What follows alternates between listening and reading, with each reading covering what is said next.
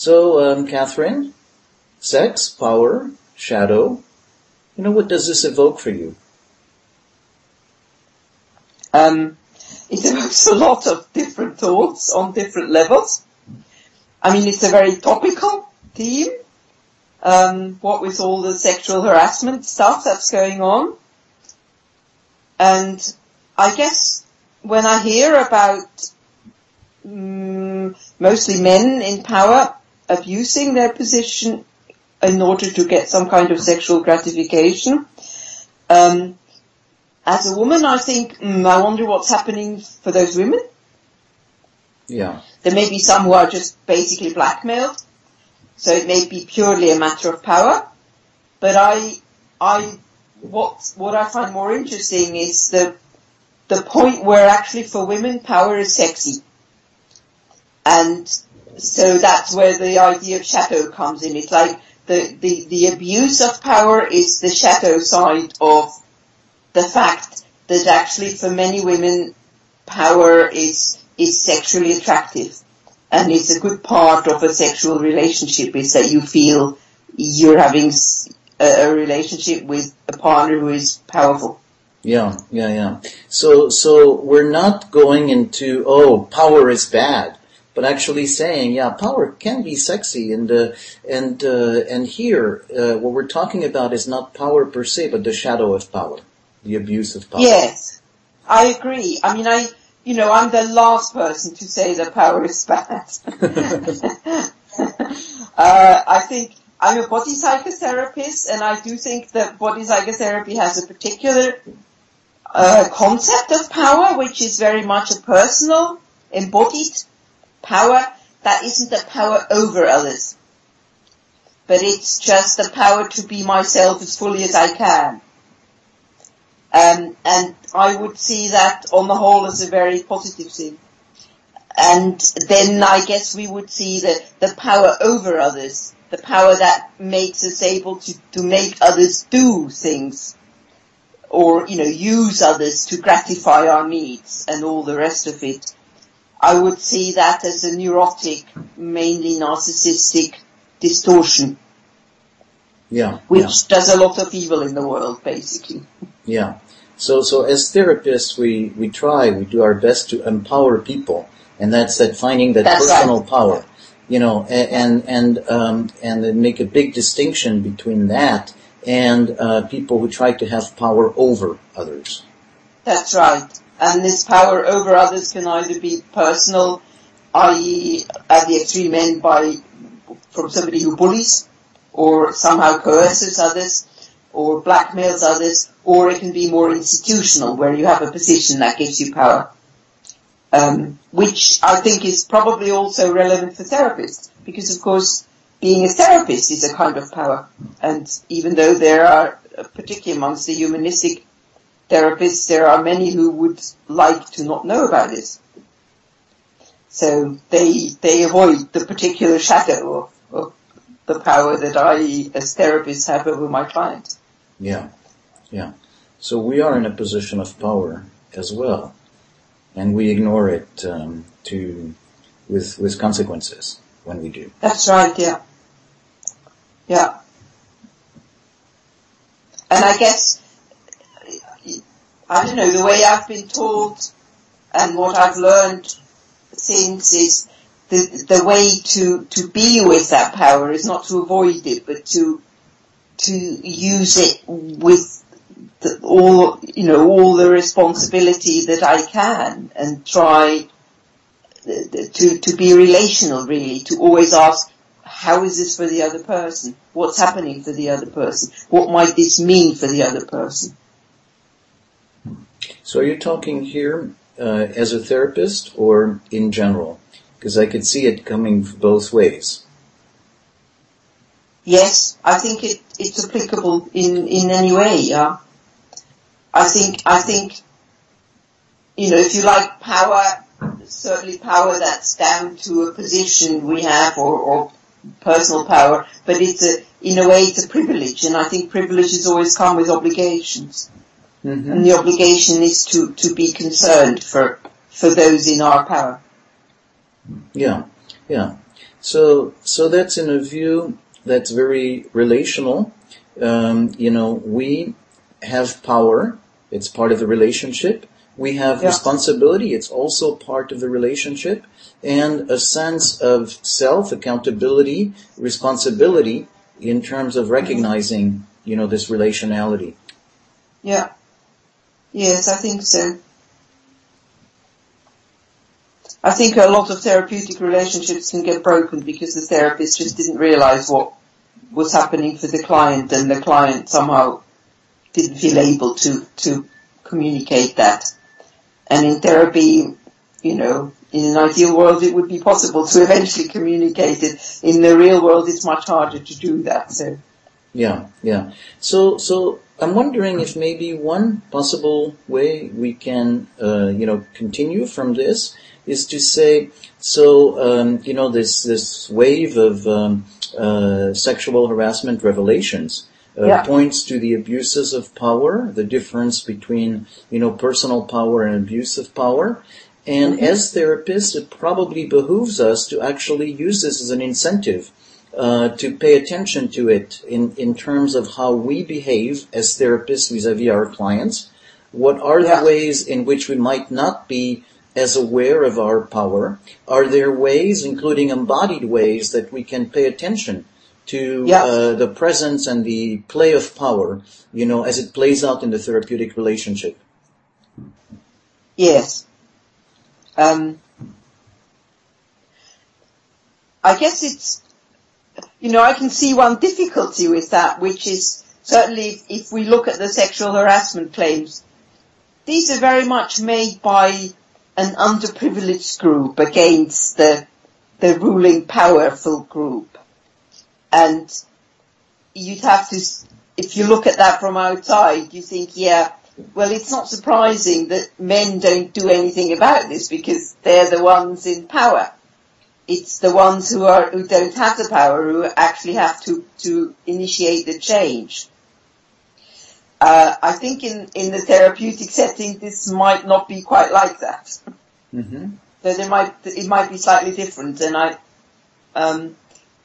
undoubtedly it also makes a difference that clients are more willing, and psychotherapy trainees are more willing these days to point out these dynamics and to protest when they feel treated as in any way less than human.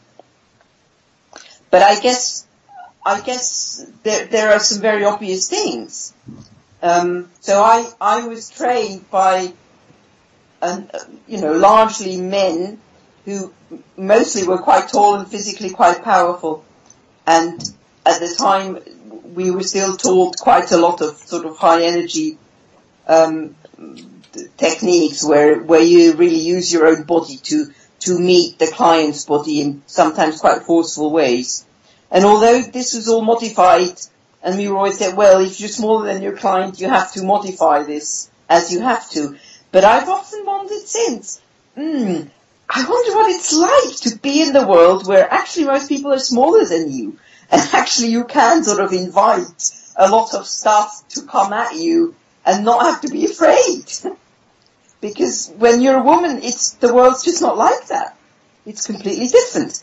Mostly you're afraid of other people because you can't be sure that you'll be strong enough to actually really meet the challenge. Apart from also being trained not to go for confrontation physically. So that's a really obvious way now where you can say, actually the world is different for men and for people who are quite big and hefty. And it might be interesting to see if we can factor that in somehow. But so that's a very powerful point because, it has to do, certainly one of the things you mentioned has to do with the differences between men and women, in terms of size, weight, but also psychological, sociological training of gender role. But it has also to do with being a tall, powerful person versus somebody who is, smaller or less hefty. It might also, have to do with age. somebody who is young is going to have more stamina than somebody who's not. It has to do with life history, somebody who's had a trauma or had difficulty. So there's a lot of questions of meaning.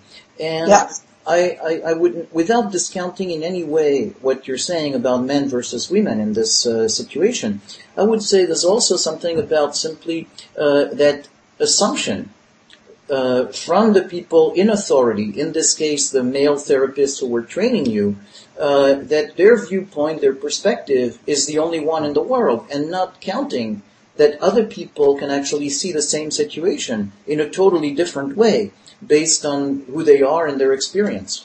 That's right, yes. Yeah.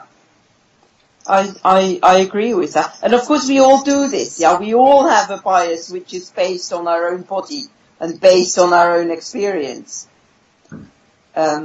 So, yeah.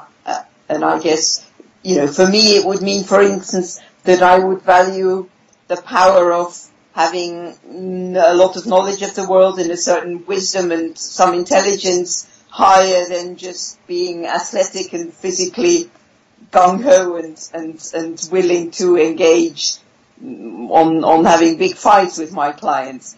For somebody else that might be different. Yeah. So we're talking about value systems that, again, we evolve based on who we are physically, emotionally, life history, and how we can be blind to other people's values, even with the best of intentions. Yes. I would agree with that. Yeah. And I think where therapists are perhaps at risk is where they take their own good intentions for granted.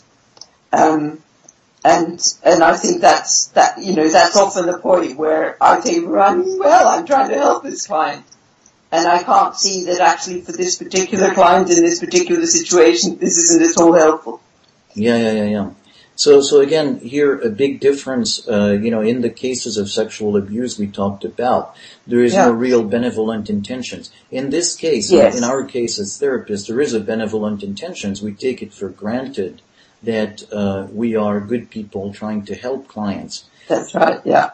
But so how do we notice that? How do we, it's very difficult. This is a blind spot.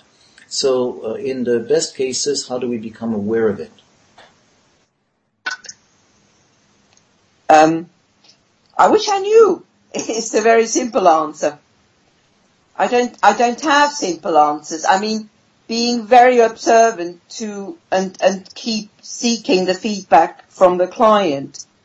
I think it's probably a good rule of thumb never to take it granted that what we're doing is actually helpful for a client. But there might be other warning signs. I know one colleague who has done a lot of ethical complaints and who says the one thing that's common to all people who commit boundary transgressions is that they'll all say, but this is different. So maybe when you catch yourself thinking, but I'm different, maybe that's when you're most at risk. That would be a slightly paradoxical answer. Yeah, so one thing is to be aware of it and to constantly check for it, to maintain that sense of attunement, communication, feedback. And the other big dangerous signal is, but I'm different. I think so. Yeah, when you when the part of you might know that what you're doing isn't quite okay, and you find yourself trying to persuade yourself that it is okay, really. But it does presuppose a high degree of self-awareness. An openness to the shame of realizing that, what I'm doing here isn't okay. So that might be a good segue into the notion of shame. Power, shadow, shame. Yes. Yeah. It must be one of the shadows of power. Yeah. What shall I say about shame? In a situation of abuse, much of the shame that should be the abuser's shame passes on to victim usually. That seems to be a very typical pattern. I think it's unfortunately also typical for victims who seek to do something about their situation to try and give the shame back to the abuser by shaming, as is happening now, by shaming abusers. Collectively there may be some use in this, as it probably is at the moment. For an individual, I doubt that that's very useful, and I mean neither for the victim nor for the perpetrator. To take revenge in that sense is usually actually not a thing that makes anything better. And I would assume that most people in positions of power who abuse that power would be very defended against shame. That's sort of part of the presentation. Yeah. So just shame by itself is not really achieving its ends, because the perpetrator is actually somebody who has a thick armor against that. Yes. And yes. You can publicly humiliate somebody, but whether they will actually feel shame, that goes somewhere. They may feel shame that to them feels abusive again. So they may end up feeling abused. And because I think it takes a considerable degree of psychological maturity to be able to feel shamed and to be able to process that and say, actually, what I done wasn't okay, and this is what I'm going to do about it. That seems to be quite a rare thing these days. So what we're talking about here is shame in interpersonal relations. I think, the victim trying to get something from the perpetrator in terms of eliciting shame is not really a good strategy. And we're talking about that as opposed to, say, the public outcry, which then has an impact on the employer or authorities, and then has a way of controlling the abuser, the perpetrator. Yes, that's right. So the social zeitgeist, if you like, will change through the massive public shaming of people as is happening now, so that it becomes unacceptable basically to behave in a certain way, whereas until now it has been change. I think that's a great thing. Yeah. And I don't know how helpful it is for the zeitgeist to also forget that people still need to have a relationship with power. The solution isn't going to be that nobody is allowed any power, or people in power need to be very tightly regulated or very tightly bound by rules. That probably isn't a very creative way for the whole thing to go. Yeah, so we're coming back to the sense that power by itself is not necessarily bad. And actually, by trying to be too rigid about it, we actually miss out on something that in the long run is a more productive area, which is to help people having a more productive relationship with power. Oh, absolutely. Yeah. I think that's a good psychotherapeutic aim, yeah. Mm-hmm. Not very many people will come to therapy and say, I want a different relationship with my own power. But often that is what they mean, and often that is what needs to happen. So let's talk a little bit about that. How people, maybe expectation of having a different relationship with power, what they might expect at the outset and what happens with, that we try to do.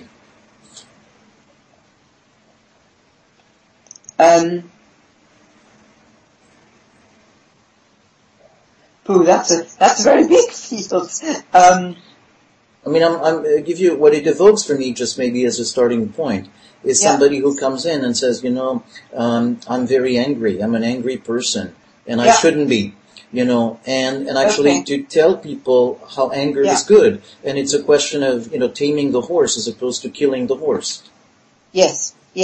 So that would be a very good description. Or somebody who comes in who says they're very timid or they never get anywhere in life. And how can we give them a bit more of a sense of their own power. I think there are always two ways of working, and generally I tend to go backwards and forwards between them depending on where there is some mileage. One would be to look at what gets in the way, look at all the things that stop the person from being powerful, which are usually good reasons, and generally are the processes that are not entirely in the past but are actually still going on in the present. So you could call that resistance in the most general sense. But they're generally active processes like, if I become powerful, nobody will support me, I'll be lonely, I'll be on my own. Yeah, these are sort of very typical fears that people have of being powerful. Or if I'm powerful, I become dangerous. Or if I'm powerful, I will, create terribly bad relationships.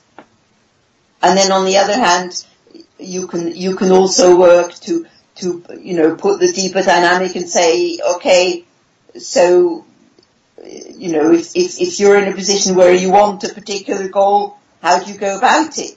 In a slightly more grown up way, yeah, where you can just be quite matter of fact about, how do you get what you want in the world? Mm-hmm. Mm-hmm. Yeah, so enlisting actually, even that question is a way to already reach the person at a level of having some power. Yes. Yeah. That's right. You connect with the empowered side of that person. You have to do that at some point, yes. Yeah. Sometimes you have to reach very deep or, really find a tiny little spark of power in the person, mm-hmm. but and then nurture that, and this can take a very long time. Mm-hmm. Mm-hmm. But if somebody has survived to the age where they present for therapy, there's probably some power there somewhere. Right. Yeah. And sometimes it also includes undoing the kind of narcissistic belief in power, meaning power over and control over other people, and just finding ways of getting from others what you want without any kind of regard to who the other person is. Mm-hmm. Mm-hmm. Mm-hmm. Especially if you work very much with very young states of the person, because they're usually the states they're usually the ages of development where people really don't know about others, and where people are, or very small children are really not capable of seeing other people as people. Then sometimes you have to help the person or hope that the person makes that transition somehow. Yeah, so we're talking about, very paying attention to where the sense of power is in that person. Yes. The assumption that if they've come to see us, they've grown to a certain age, it requires some degree of power. And so building from that. And as you talk about this, I'm drawn to something we talked earlier in the conversation. And you were talking about your own training in somatic psychotherapy. Mm-hmm. And, those trainers who were essentially athletic men and not necessarily connected to, say, a woman trainee. And so the experience as a woman trainee in that context was probably something where you were more aware of your lack of power relative to those men. I'm just wondering how you connected to your own power and your way of expressing power, in that setting. Right. For a start, I have to say that I think I went to a very good training school. I think the trainers were considerate people, and people who were open to seeing other points of view and open to having a sense of diversity and a sense of how others are different and have different viewpoints. So it wasn't impossible to have the conversation. At the time, mostly I assumed that I didn't feel very powerful because I was a trainee. I was in my 30s, and up to that point, I had been a research scientist and quite powerful in that position. And suddenly I was a trainee and I was at the bottom of the pile, and that in itself was quite a shocking experience. And so I took it in my stride that was just how it was going to be. And I think later I gained a lot of the sense of my own power just from a lot of female colleagues. And of course it is typical for the profession that, 80 or 90% of practitioners are women, even if when we're looking at who's represented in public, they're mostly men. So there's a very weird gender problem in the profession. But nevertheless, there are a lot of very supportive, very powerful women in the profession who are very good therapists.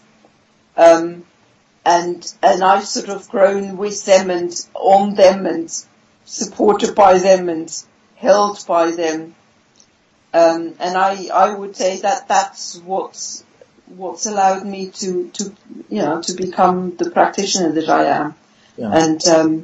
And just also the sense that the community where I live and work, I seem to have a good reputation. People send me clients. Yeah. So I must be getting something right.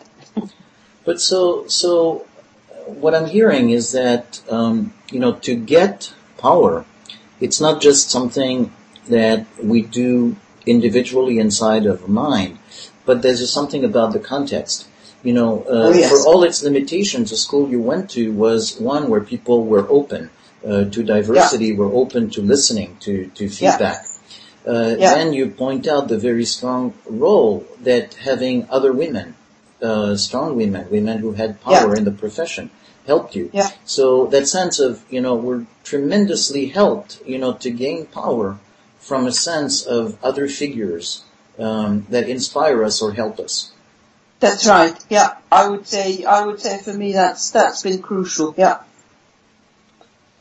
So in that sense, the acquiring of one's own power is absolutely a social process and not just an individual. Yeah. So the acquiring, you said something I want to repeat. The acquiring of power is a social process. Yes. So that's the opposite of isolation. Yes. The acquiring power and the growing into one's power is a social process. Even though I am not now talking about the purely socially constructed, like institutional power, which we would on the whole call slightly neurotic in body psychotherapy. But we are talking about fully embodied, owned power, but also that is actually dependent on the social environment. It doesn't really exist in isolation. Yeah. So this sounds like a good place to end. Is this okay with you, or do you have something else to add? Absolutely fine. Yeah. Great. This recording is part of the podcast at relationalimplicit.com. Of power is a social process. Yes. So that's the opposite of isolation. Yes. The acquiring power and the growing into one's power is a social process. Even though I am not now talking about the purely socially constructed, like institutional power, which we would on the whole call slightly neurotic in body psychotherapy. But we are talking about fully embodied, owned power, but also that is actually dependent on the social environment. It doesn't really exist in isolation. Yeah. So this sounds like a good place to end. Is this okay with you, or do you have something else to add? Absolutely fine. Yeah. Great. This recording is part of the Somatic Mindfulness and Relational Psychotherapy podcast. See the website relationalimplicit.com.